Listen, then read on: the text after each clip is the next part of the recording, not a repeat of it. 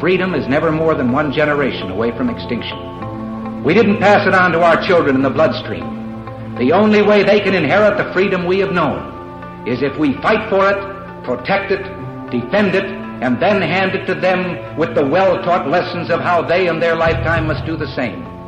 And if you and I don't do this, then you and I may well spend our sunset years telling our children and our children's children what it once was like in America when men were free.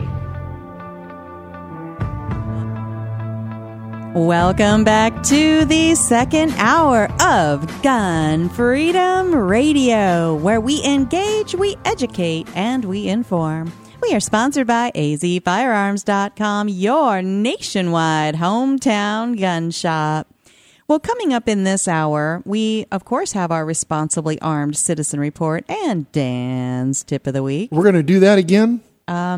Yeah, it's Saturday. It's Why didn't you tell me, Cheryl? I know you're ready. You are always ready. You want to scare me, but you're ready. Anyway, our next guest is Miss Mia Anstein. She is a hunting guide and co-owner of Wolf Creek Outfitters. Mia is also a certified archery and firearms instructor, and she writes for Women's Outdoor News, Western Whitetail Magazine, and other publications. And if all of that weren't enough, she is the third woman to ever grace the cover of Field and Stream magazine. Miss Mia, are you with us? Hi there. How are you today? Oh, wonderful. And just so beamingly proud of you and to call you my friend. Oh my gosh. It is exciting. It is. So how did this come about that a typically, sort of male-leaning publication like Field and Stream called out to you and you land on the cover? How does that happen? Oh my gosh. I'm not even sure how it all happens.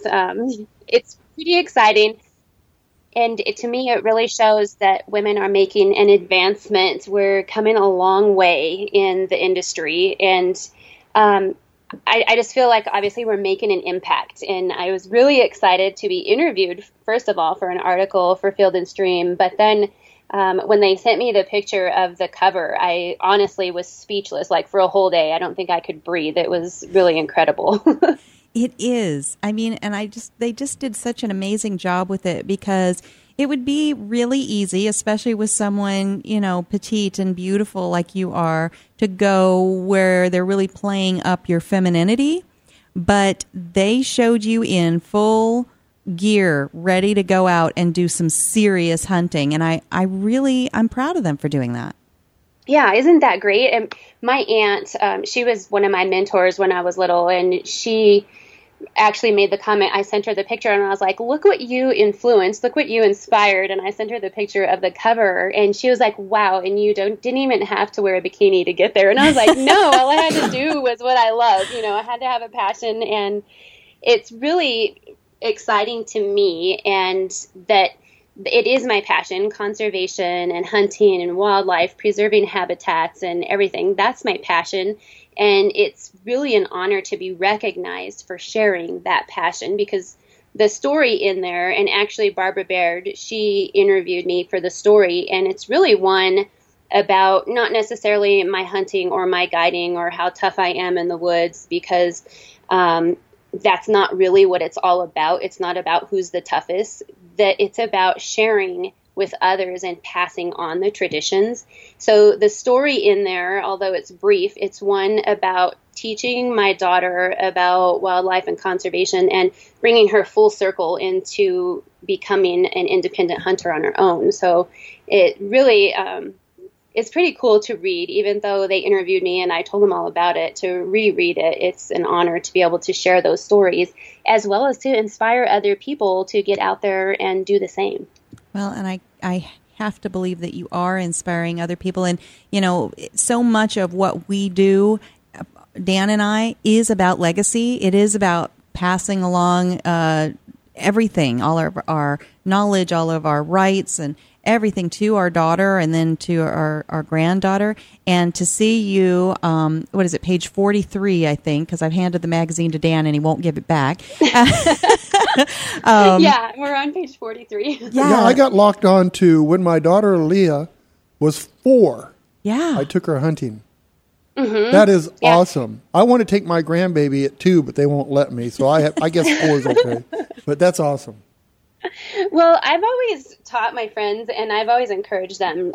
Leah is my daughter. She's the only daughter I was blessed with. And so I've always, if it was something that I couldn't bring her along, then it probably wasn't something I really needed to be doing. I've always encouraged people, if you want your kids to know how to behave in public, you take them to restaurants. If you want to have them understand the outdoors, you take them outdoors and you teach them about tracks and wildlife and feathers and anything that you can find. So she always came along on my hunts. And when we were little, my mom would hold back with her when I went to shoot a bird or something like that, just so we were safe. But she's really been involved, and that's why she is so responsible. I mean, Cheryl, you met her at the NRA meetings. Awesome. She's a pretty mature girl for her age. So. Yes. She's that is the incredible. key, taking them everywhere you go.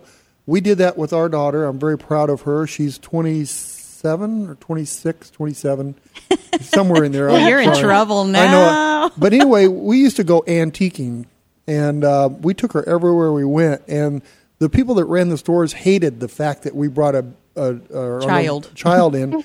But the child would take the $200 items to the counter with care, and they would be super impressed with her when she said, "My dad wants this piece of Roseville," or something like that. So anyway, Thank you for that. We need to, our kids need to be involved so that they can carry our traditions on with them. Well, absolutely. And, the theme of our show today is No Guns for You. And so, how does that possibly tie into a cover story on Field and Stream? Well, because you yourself are very involved with the #GunVote project with the NSSF, which is about making sure that we don't hear in our near future that our gun rights have been taken away. That's right. The #GunVote is very important, and I hope people will start following its #GunVote. I've been doing videos, and the initial video started out with a story of Leah and I. It was a different story. It was about her road into hunting, but how that led into competitive shooting. And she's made a lot of friends shooting, and it's just opened a lot of doors for her to do that. And hopefully she'll be able to share that with her kids someday. But I've interviewed several women, and the scope of it affects so many people so many different ways. And I don't think a lot of people who aren't gun owners, they don't really understand. And actually, some gun owners don't understand. They think, oh, well, I don't own something that looks like an AR.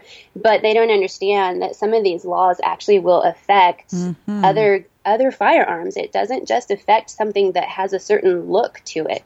So we really have to stay strong and defend our rights. Absolutely. And you defend rights in other ways, because you were telling me you sit on several boards yes. for conservation and hunting and those sorts of things. Tell us about those. Yeah, the passion extends way beyond, and a lot of people ask me, what do you do? I do a lot of things that I hope will make a difference for a country and preserve what my grandfather fought for. And I know a lot of other people's grandfathers and grandmothers as well, but I want to preserve that. And here locally, I sit on the Colorado Sportsman's Roundtable, and I'm also the secretary for our local Safari Club International chapter. And I sit on those seats because our hunting rights are being attacked, but that also leads down into fishing and also firearms. And so I know a lot of friends that I've made through being on the boards. We can send our friends and their friends, just like you guys did with the DC project. We send them to the Capitol to talk to our legislator. Where I live is very far from the Capitol, and I'm hoping to someday have the funding to make those trips along with you all, because I want to be able to be in the faces as well and letting people know, hey, we're real and we exist. We're moms and we do respect firearms, and our children do also. Exactly. I think that's just so important to be the face of. And, getting back to your cover story here on Field and Stream, the title that they have across the cover is Meet the New Game Changers. And it's about 11 outdoors women who are transforming the face of hunting and fishing. That tells you right there that nobody understands that you and I even exist. We're just normal moms. I'm a normal grandma, and what the heck? I happen to value my Second Amendment rights. How does that fit in anybody's stereotype? Yeah, and I think we're breaking that stereotype. It's really changing. People are seeing that we do exist. We are real. We're not saying things because somebody told us to say them. It's something that is in our hearts. And most of us that I know of that are doing the same things or similar avenues, we have a love for America. We love the United States, and we don't want to see it fall by the wayside. We don't want to become some third world country. I'm pretty proud of where I live, and I'm proud of what our forefathers built. Absolutely. Well, as we said at the top of your interview, you wear a lot of different hats. So we've got 2 minutes left. We might need all of those 2 minutes, both of those 2 minutes, to tell everybody how can they follow the work you do, the things you write, connect with little gal, your daughter Leah, and kind of see her progression through growing up in the hunting sports. Tell us a little bit about all that. Well, one of the main things you mentioned beforehand, we both write for Women's Outdoor News. You and I do, but also the little gal writes there now too. She's wanting to get into journalism and media because she wants more people to understand and she wants to be heard. Awesome. So she's getting into that aspect as well and reaching the younger generation. And you can follow both of us as well as Cheryl on Women's Outdoor News. And then you can find a lot of what I do at miaanstein.com.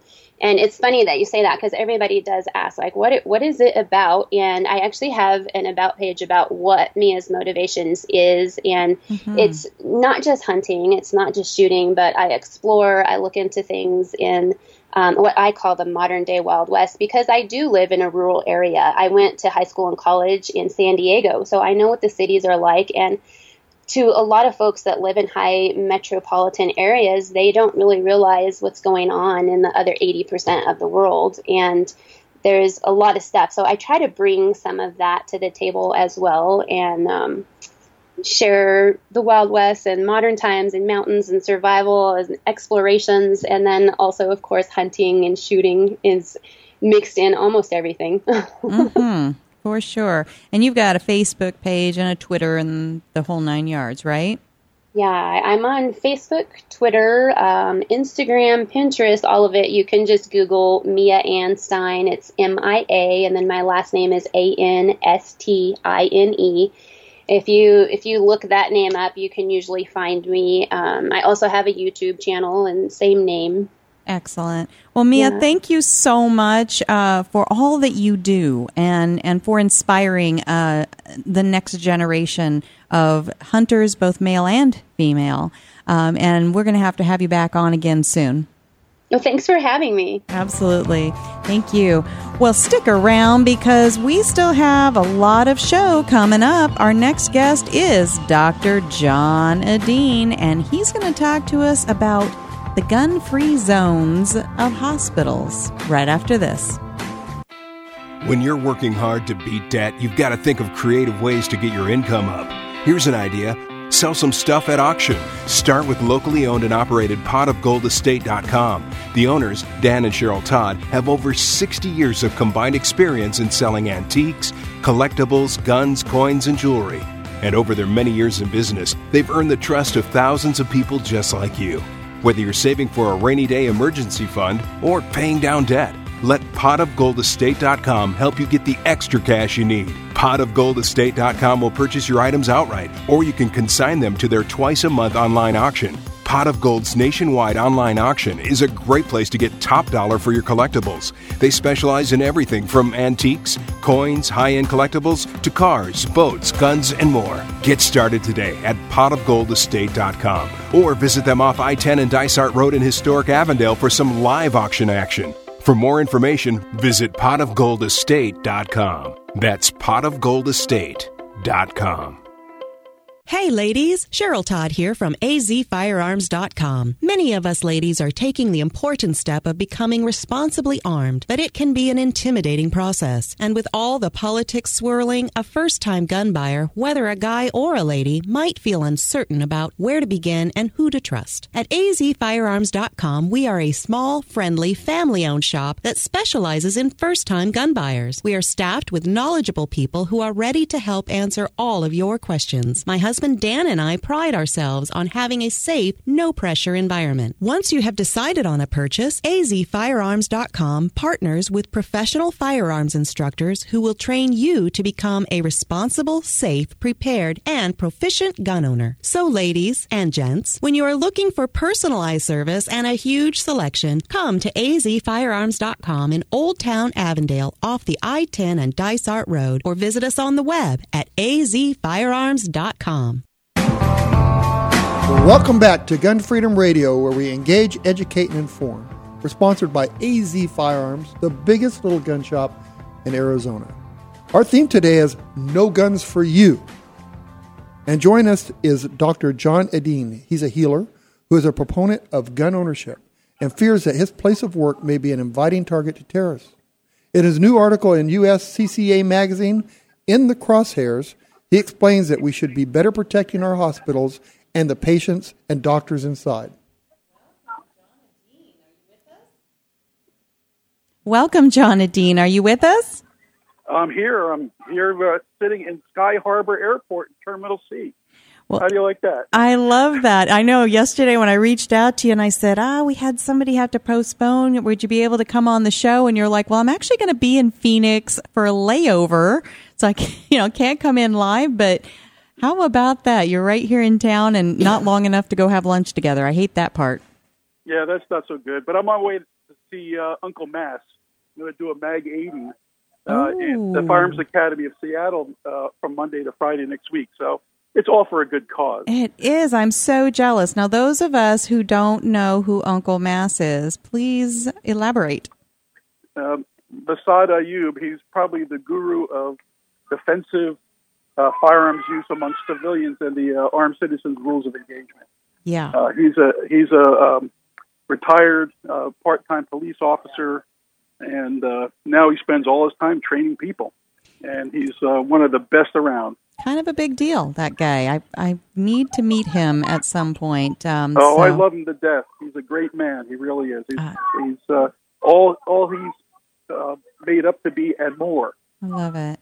Well, let's talk about how you are a healer, right? You're a doctor. You're Dr. John Edin, and you are not against guns. I mean, what is that about? Well, firearms have their place in society. Firearms in the hands of good people are not been found to be a problem. It's only firearms in the hands of bad people. When they are isolated and the good people are disarmed, that's when harm happens. And as you know, I am just a big hater of gun-free zones because all they do is disarm the good people and allow the bad people free reign to do whatever they want to do. And we see example after example after example of this. Absolutely. And you're a member of the DRGO, which is the Doctors for Responsible Gun Ownership. And so you look not only at guns as, differently than the anti-rights crowd. You just look at it as a tool for self-defense. But you also look at your workplace from a kind of a tactical standpoint. And you see a hospital a little bit differently than maybe the average person that's coming in for, a checkup or something. Tell us a little bit about how you see your hospital. Well, I see it as a big soft target. When you have to defend something, you have to think like your adversary. And so when I see a hospital, I see easy access. I see a large number of the type of people that I would want to take hostage and to use for political ends, and a large number of potential casualties. Also, there's nuclear materials and biological materials in hospitals that can be weaponized and used against the community. And also, having an attack on a hospital would be a force multiplier. For instance, if there is an attack in the downtown area of a city, for instance, a bombing, Boston Marathon type bombing. And then there's a secondary attack at the hospital when the casualties start to arrive. That multiplies the effect of the initial attack.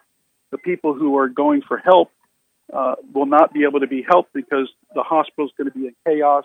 Those who would be treating them are probably injured or dead. And now we have a real big problem. So, this is what I'm looking for. Also, things like information technology. People in hospitals have access to a lot of data. We have to look at doctors and hospital employees too. We have a large number of Middle Eastern physicians in this country now, and although they're vetted and their backgrounds are checked, that's retrospective. That's not prospective. There's nothing that says that they can't be radicalized, and they can become the actors. I mean, there's plenty of history of this. If you look back, Ayman al-Zawahiri, the number 2 Al-Qaeda guy, was a doctor. So this is the kind of thing that we're looking at. And in my article, I actually put a list of doctors that have been terrorists. And so this is not a unheard of thing to have doctors turn terrorists. John, I went to D.C. A couple weeks ago, and we took our family, and one of us had to go to the hospital in D.C., and it was late at night, and it was not in a real good area. And I thought, well, this is safe. I'm going to walk into the hospital, and I can sit in the waiting room, and everything's going to be okay. I walked in the room, the emergency area, and the security guard was, I think, unarmed. He was in a blind spot, and the people were just sitting there. There was people screaming and yelling, and I felt very uncomfortable. And then having a conversation with you before when you were on the radio show made me feel very unsafe, the fact that I'm in a hospital with no way to defend myself. And so I can imagine how some of the doctors might feel. Well, it's actually statistically been proven that hospital employees have a high risk of injury on the job. It's a dangerous profession. You're talking about emergency rooms. A gang member gets shot, comes into an emergency room. The guys that shot him are coming right behind him, and there's a gang war right in the emergency room. And it's not unusual for security people not to be armed. Hospitals are relying on the magic of the plastic signs at the door saying no guns allowed. Well, you also, I'm sorry, but you have to think that he's going to be the first target. The armed or unarmed security guard is the first thing they see, and they're going to eliminate that. Absolutely. In fact, in some of the terrorist attacks that I talk about in my article, uniformed police and uniformed security were the first ones to be executed as an example to the hostages to cow them so that they would cooperate. If they knew that these guys were serious, they took the police officers, boom, one to the head, it's done. All of a sudden you have very cooperative hostages. Absolutely. Well, and earlier in the show we had Charles Heller, who is in the Jewish for Jews for Preservation of Firearms Ownership. And so a couple times as we're talking, I felt like I needed to go to the, okay, don't hear what I'm not saying mode, and people that are on purpose trying to mishear us are going to. But, you mentioned that there's a lot of doctors of Middle Eastern descent, and that's true. And it is possible that they could be radicalized. But, we're not picking on any particular race. People want to run off with that and take that as the conversation that we had. And that isn't the conversation we're having, because anybody that has evil in their heart can do terrible things to other people, right? Oh, exactly. However, right now there is a war going on in the world, and it's in Europe, it's in Middle East, and it's starting to happen here in the United States, where people of a specific religion, and we all know which one that is, are radicalized, and they are killing innocent civilians, specifically in gun-free zones.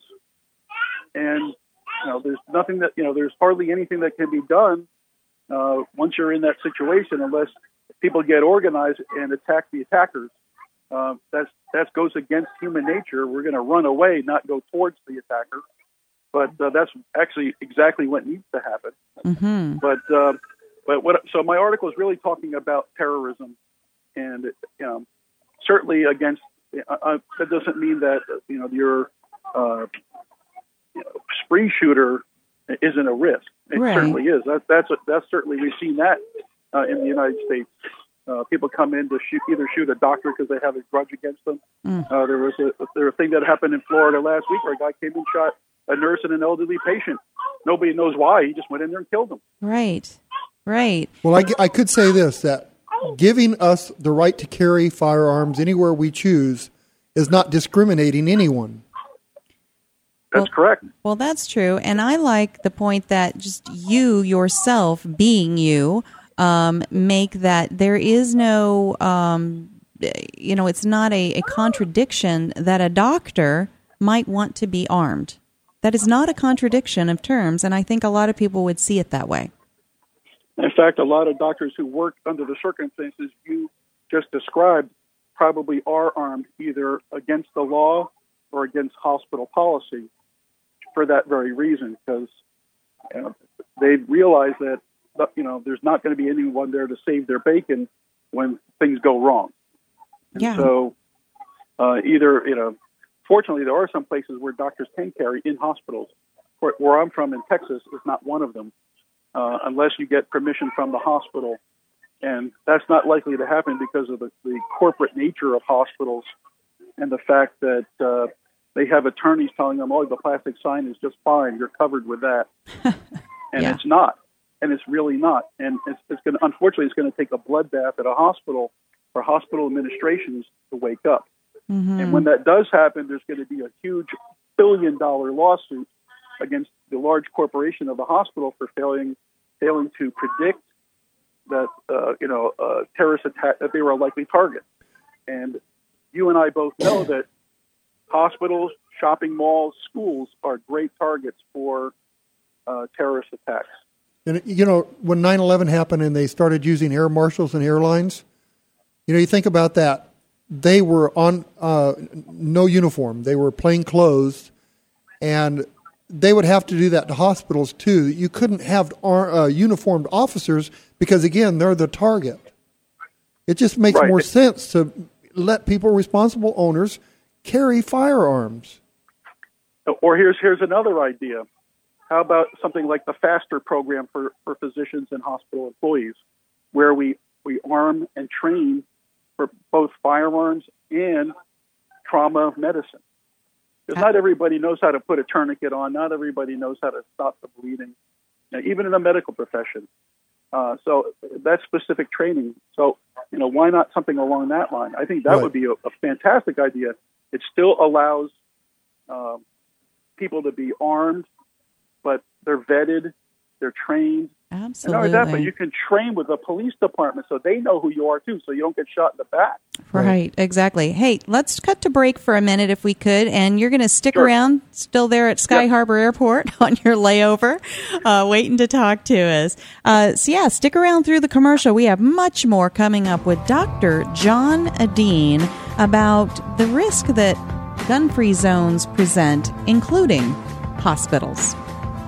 Hey everybody, this is Joey Rocket Shoes Dillon, world champion gunslinger and Hollywood gun coach. In the Westerns, there's always a good guy and a bad guy, and sometimes the ugly guy. And I always root for the good guy, which is why I'm here to tell you about the good folks over at azfirearms.com. They are straight shooters and always give you the best deal in town. azfirearms.com is the biggest little gun shop in Arizona and have something for every single gun enthusiast. Long guns, pistols, hunting, military, law enforcement, home protection, you name it. And when you've got some guns to sell or trade in and trade up, azfirearms.com are the folks to see. Geez, they bought a cannon once. They are family-owned and operated, friendly staff, courteous, totally reliable. azfirearms.com will give you the best value for your used guns. So stop in, see my friends Dan and Cheryl Todd at azfirearms.com in Old Town Avondale off the I-10 and Dysart Road, and tell them Joey Rocket Shoes Dillon sent you. Don Collier here, letting you know that you won't get fool's gold at Pot of Gold Auction. They're the genuine article. Pot of Gold auctions off guns, coins, jewelry, and antiques of every kind. Stop in and see my friends Dan and Cheryl Todd in Avondale, Arizona for some live auction action. or check them out on the web at potofgoldestate.com. The Second Amendment Foundation is the organization that protects our right to keep and bear arms. They defend our rights in courts from coast to coast. Now they need our help. Go to saf.org and join the Second Amendment Foundation today. Dedicated to promoting a better understanding of our constitutional heritage to privately own and possess firearms. Support those who support our Second Amendment rights today. That's saf.org. Welcome back to Gun Freedom Radio, where we engage, educate, and inform. We are sponsored by azfirearms.com, your nationwide hometown gun shop. And we have on the line with us Dr. John Adine, who recently wrote an article called In the Crosshairs, and talking to us about the danger that gun-free zones pose, and specifically the gun-free zones of hospitals. John, are you still with us? Still here. Well, thank you for sticking around. I know you're on a layover at the airport here in Phoenix, but not enough time to get into the studio. And so I really want to kind of dive into the article that you wrote. You talk about 4 types of terrorist attacks that could possibly happen. There's a decimation, a mass hostage seize, there's the synergistic attack, and the symphonic attack. And, you know, you aren't just kind of throwing this out there like, oh, maybe it could happen. You tell us history of when it has happened. And, I mean, it's a really well-done article. So talk to us a little bit about the article itself and the different kinds of attacks that you discuss in there. Right. Well, this comes from a man named John Giduck, Giduck, who wrote a book called When Terror Returns. And he's actually looked in depth at terrorist attacks, mostly in Russia, in the 90s and in the early 2000s. And he describes these 4 attacks. A decimation attack is, for instance, a suicide bomber or a bomb truck, or even a lone wolf attacker or a small unit that would go into a place and just try to kill as many people in one time in a short period of time. And San Bernardino is a classic example, or even Orlando. There's another example. Okay, a mass hostage siege. A good example for that is the school in Beslan, Russia, where they had on opening day a group of Chechen terrorists took over the place, and there were over 300 people killed over a several-day siege. And these guys also, the leaders of these guys escaped. So they weren't even brought to justice. They got out to keep doing things like this again. A mass. So, and this is the kind of things that we're dealing with. A synergistic attack, think of it as a combined decimation and mass hostage attack. And 9/11 is the example of that. They basically kidnapped all the people on the airplanes and then used the airplane as a flying bomb to hit buildings and kill more people. And this has, the advantage of first kind of getting the population's attention, and then just, the decimation attack in this case was devastating. It rocked an entire country. In fact, you might even say it rocked the world. And then a symphonic attack is multiple targets hit simultaneously. And this happened in Mumbai, India, where multiple targets were attacked, multiple hotels and community centers, et cetera, were all hit all at one time. And, these things are very difficult to guard against unless you have intelligence that tells you they're coming so you can stop them. I mean, multiple targets at the same time, you have to have somebody on the inside to stop something like that. So true. So and the Paris attack would fit that model as well, right? The most recent Paris attack? You're talking about the Paris one? Yes. I think there was just one place, though, wasn't it? It wasn't just the theater? No, there was the one before that. That was the one where the Hillsborough or whatever, that was the one where they did multiple. They did a cafe. Right, yeah. Okay. So, yeah, Gotcha. They're hitting multiple places, and then that would be certainly a symphonic attack. Gotcha. Again, these things are difficult to defend against. And again, as you and I both know, the best defense is to have armed people at the place. A good guy with a gun is going to stop a bad guy with a gun, or at least they have a chance to stop a bad guy with a gun. Absolutely. And so in the article, when you mention hospitals, where do they fall as a potential target? What kind of attack do you foresee? Well, they're really good for the mass hostage siege. In fact, the two examples that I cite in the article in Budanovsk and Kislar, both in Russia in the 1990s, they had a mass hostage siege. In fact, in the first one, the Spetsnaz guys tried to break it up, and they were repulsed. So these guys had such a good defense set up. In the second one, they put all the hostages in the higher floors and wired the lower floors so that if there was an attack, they can light off the explosives and collapse the hospital and kill all the hostages plus all the rescuers. Mm. So this is the kind of thing that we're looking at. And, of course, you're looking at large numbers, and you're looking at over a long period of time, so there's a huge exposure to the press so they can get their message out, or they can recruit based off of it, or however that's going to happen. Mm. And so I think it was when we first met about a year ago at the Gun Rights Policy Conference here in Phoenix that you for the first time had me looking at even ambulances with a really different view. Talk to us about why you helped me see ambulances different. Well, first of all, there's a history of attacks against hospitals where they either have a car bomb or an ambulance bomb, or an ambulance or a vehicle painted like an ambulance comes to an emergency room and disgorges an assault team. Often this happens in the face of an attack elsewhere. So it's kind of that what do you call it, the synergistic attack. It's a combined attack. And so what they do is, when the casualties start to arrive, they light off the bomb or they attack the hospital, and an ambulance can be used as a tool. In the hospital that I work at, my emergency room is one floor below the operating room that I work on. Mm. So if there's an ambulance bomb in that bay, it's all over. Mm-hmm. I'm done. Mm-hmm. So we have to ask our hospitals, do they have a plan to prevent terrorist attacks? Do they have a plan to secure the ER if there is an attack in town, to search ambulances, to keep vehicles away from vulnerable areas at hospitals? Is there a plan to possibly train and arm staff? In some states that may not happen, but in places like Arizona and Texas, there's a possibility that we could get things done. And we have to really, the hospitals have to see that there's a liability in not making a plan. Mm-hmm. And because these attacks unfortunately are foreseeable and they're inevitable. Mm-hmm.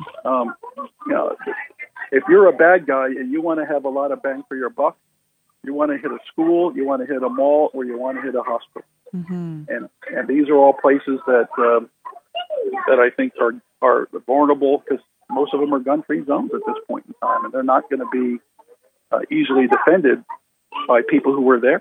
Mm-hmm.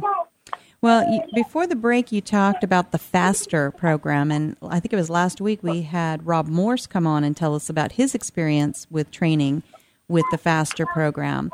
And one of the things that stands out to me is that, you talked about tourniquet training.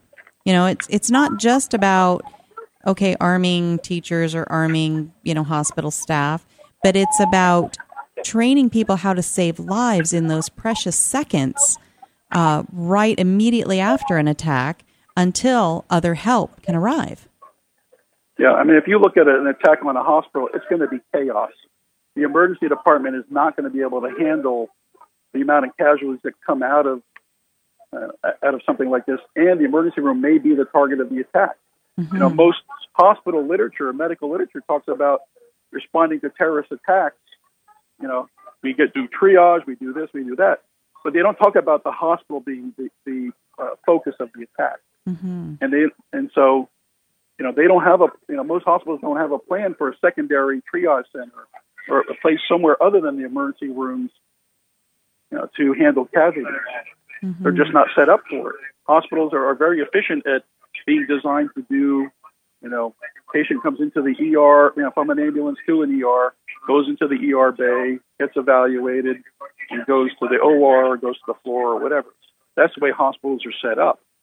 And if you disrupt that, all of a sudden you have chaos. So if you're in a place where the next hospital is 50 miles away, that's a problem. It is a problem. That's a real problem because people are going to die because there's no one to treat them if there's a secondary attack at a hospital. And these are the things that keep me up at night.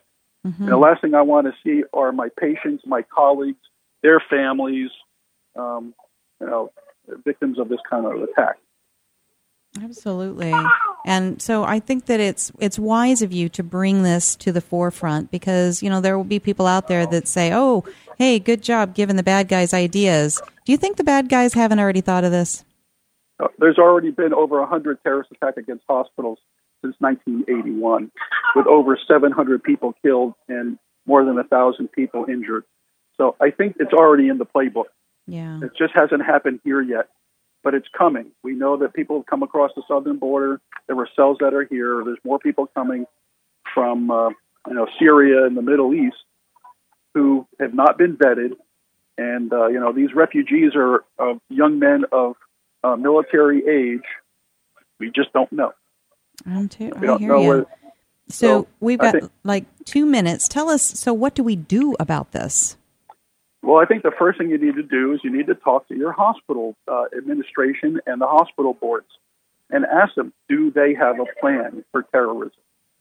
What is their plan for isolating emergency rooms in case of an attack in the city so that there's not a secondary attack in their emergency room? Also, you probably need to talk with your state legislators about the laws that disarm people in hospitals. You need to start getting rid of gun-free zones. And, of course, or may not know about the law that just went into effect in July in Tennessee, where they hold the owners of gun-free zones liable for damages if they disarm concealed license holders. And also there's a secondary to that if you do not put the signs up, you are held harmless. So things like that will cause the lawyers to go, hey, we do have liability now. Mm-hmm. We need to maybe start taking down some of these gun-free zone signs. And so I think this is the next front that we need to look at as far as trying to get our rights back and trying to get rid of the evil gun-free zones. Because as far as I'm concerned, instead of the little gun with a circle, they ought to have a skull and crossbones. Because you enter at your own risk, and you may not come out. Wow. Well, very compelling. I hope everybody checks out not only your article in the Crosshairs in the uscca.com website, but also the drgo.org. If you're a doctor... No, it's .us. Oh, .us. I always do that. Yes. drgo.us. Okay. Thanks for correcting me on that. And John, thank you again for your article. Thank you for all you do and for being on. And I like the ending line in your article. It says, it can never happen in your city until it does. So on that note, travel safely, and thank you for being on. Thank you. All right. Well, stick around. We still have our Responsibly Armed Citizen Report and Dan's Tip of the Week. We're still going to have that? Still going to have it right after this. Be a part of the Gold Rush and head on down to see my friends. Be a part of the Gold Rush and head on down to see my friends at Pot of Gold Auctions in Avondale, Arizona. Or check out the auction online at potofgoldestate.com. These folks auction off guns, coins, jewelry, and antiques of every kind. Everything is going, gone. So you best hurry and tell them Don Collier sent you.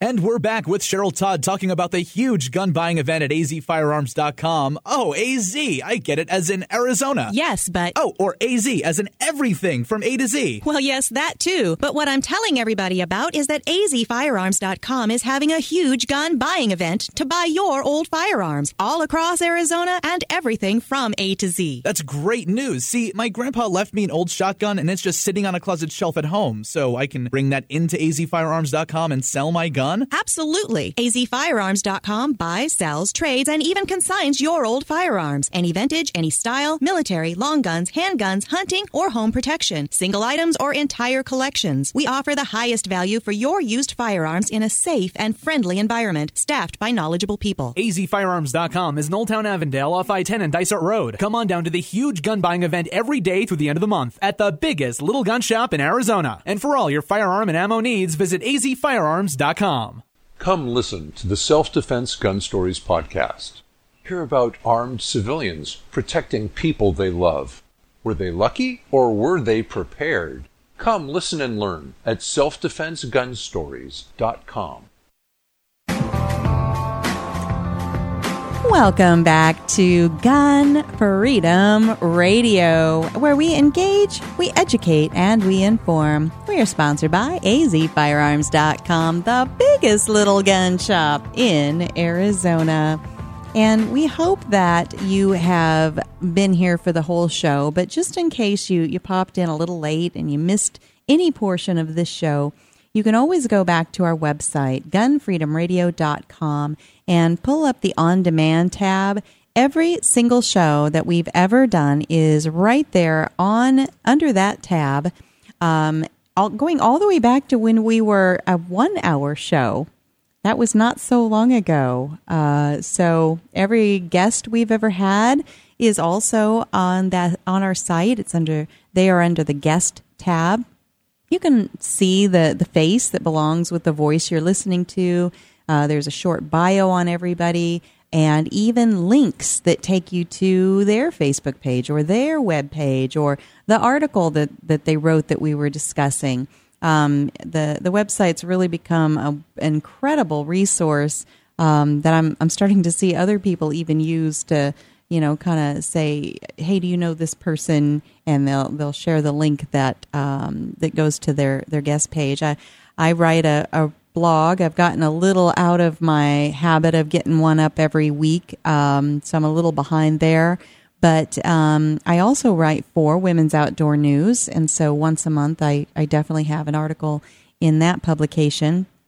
And so you can find all of these things on gunfreedomradio.com. And, Dan and I know what's on our minds about things, right? But we hate the whole idea of the echo chamber and preaching to the choir. We want to hear what you think. We want to hear what's on your mind. What did we talk about that maybe you disagreed with? As long as you're respectful and logical in your retort, bring it. We want to hear your thoughts and your words. And you can do that on our Facebook Messenger for gunfreedomradio.com. You can go to Twitter, gunfreedomradio.com. Go right to our Contact Us link on gunfreedomradio.com. We really do want to hear from you. If there was a particular guest that you felt like, wow, I want to hear more from that person, let us know that too. If you have an idea for a guest, let us know, because this truly is supposed to be designed to be a conversation. Even though we don't take calls live on the air, that's mostly for reserving of our time, because every time we have to say goodbye to a guest, I feel like, I want more, just a few more minutes. And so... why don't we go to a 3-hour show, Cheryl? Because we're not going to go to a 3-hour show. Dan, stop it. You keep pushing that. It's not going to happen. At least not today. It worked from 1 to 2. This is true. You just kind of, one day you just said, hey, guess what? We're going to be on for 2 hours. So I'm not going to fall for that one again. Fool me once. Shame on you.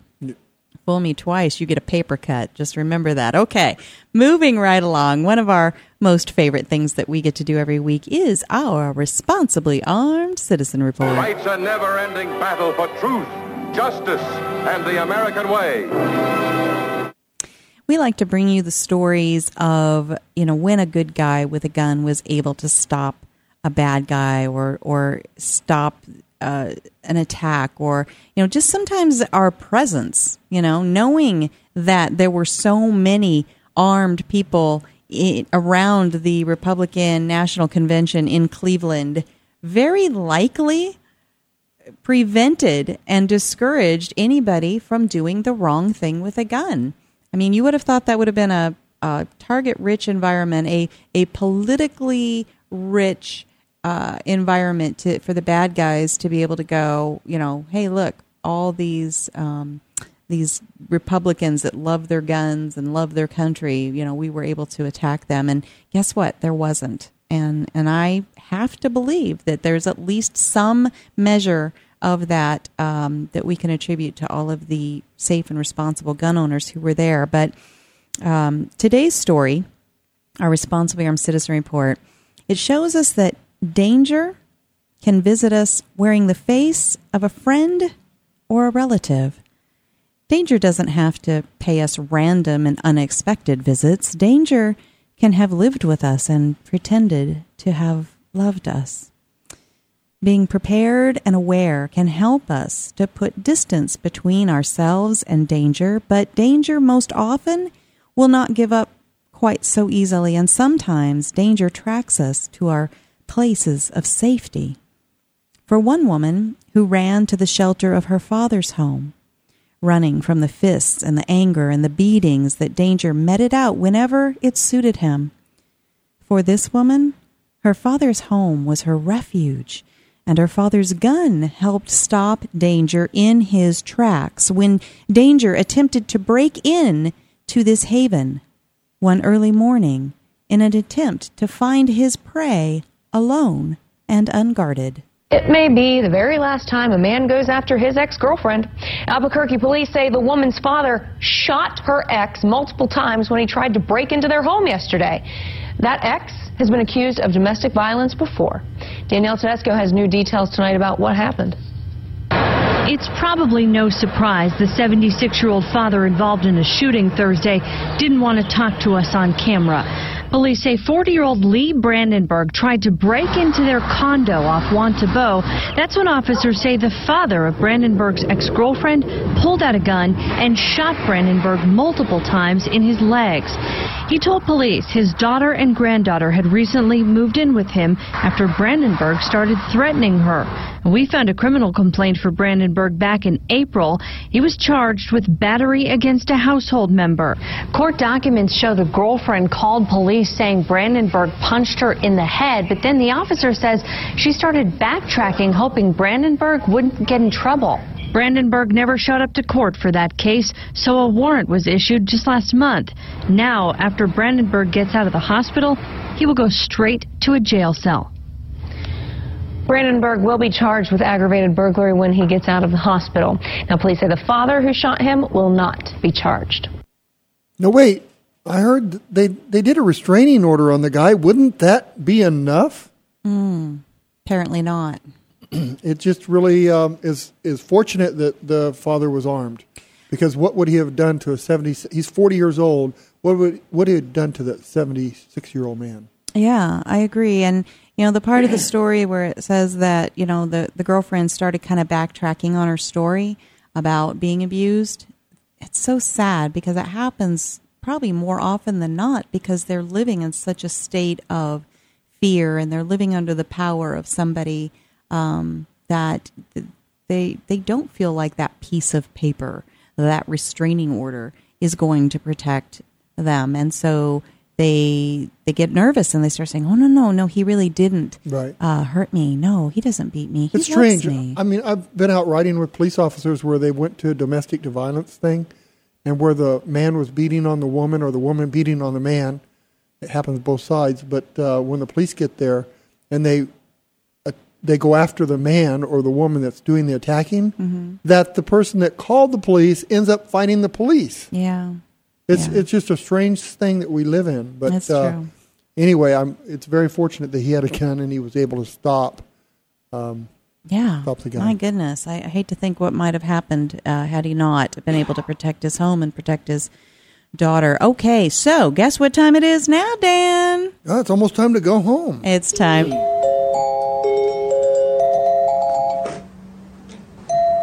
For Dan's tip of the week. I have 2 tips today. You do?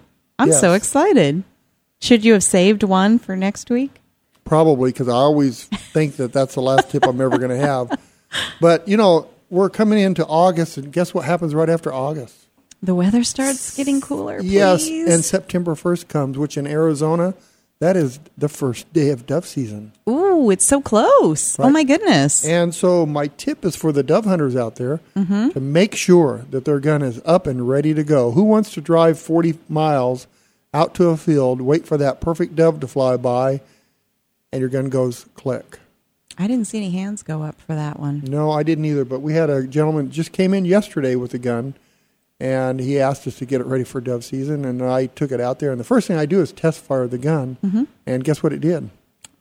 Click? Click. So that's a bad sound. Right. So now, I went through and worked on the gun last night and got it working, and it's ready to go now. So just have your guns ready to go. Do a good cleaning. And every once in a while, you should have them checked out by a gunsmith and just gone through. Oh, very good. And so you said you had 2 tips? Yes. My second tip is for the dove out there. Fly away, dove. Fly away. Oh, my goodness. Yeah, I'm kind of glad you didn't save that one till next week. Yeah, that would have been... That's when we need a set of drums in here and do a rim shot. Ba-dum-bum. Yeah. So anyway, that's my tip of the week. I think that's a great tip of the week. Maintenance is always something that should be top of mind. Safety and maintenance, right? Yeah, and your ammunition, you want to make sure you're recirculating that ammo. If you've got some ammo stored around, shoot that, just practice shooting, and go buy some fresh ammo for dove hunting so that you're ready to go. I bet we sell that kind of ammo at azfirearms.com, the biggest little gun shop in Arizona. See what I did there? What did you do, Cheryl? I snuck in a commercial for azfirearms.com, the biggest little gun shop in Arizona. And we do have a lot of shotgun shells. They're coming in now. So all right. We got a great selection. So, over 1,200 guns, and there's a lot of neat stuff in there. We have vintage World War II stuff all the way to the modern guns. And we just have a new employee now. We have a woman behind the counter. We do. Our first female employee, Miss Dana. She's awesome. I'm super excited to have her join the team. And we are out of time. We got to wrap it up. So thank you so much to our listeners. Thank you to our guests for taking the time on a Saturday to come on and share your wisdom with us. And until next time, please pray for this nation of ours. We need prayer. Pray for our leaders. All of them? Yes, Dan, all of them. Even the ones you don't like, maybe especially the ones you don't like. And be good to each other. Have a great week, and God bless. And we leave you with this thought from President Reagan. Our founding fathers here in this country brought about the only true revolution that has ever taken place in man's history. Every other revolution simply exchanged one set of rulers for another set of rulers. But only here did that little band of men so advanced beyond their time that the world has never seen their like since evolve the idea that you and I have within ourselves the God-given right and the ability to determine our own destiny. But freedom is never more than one generation away from extinction. We didn't pass it on to our children in the bloodstream. The only way they can inherit the freedom we have known is if we fight for it, protect it, defend it, and then hand it to them with the well-taught lessons of how they in their lifetime must do the same.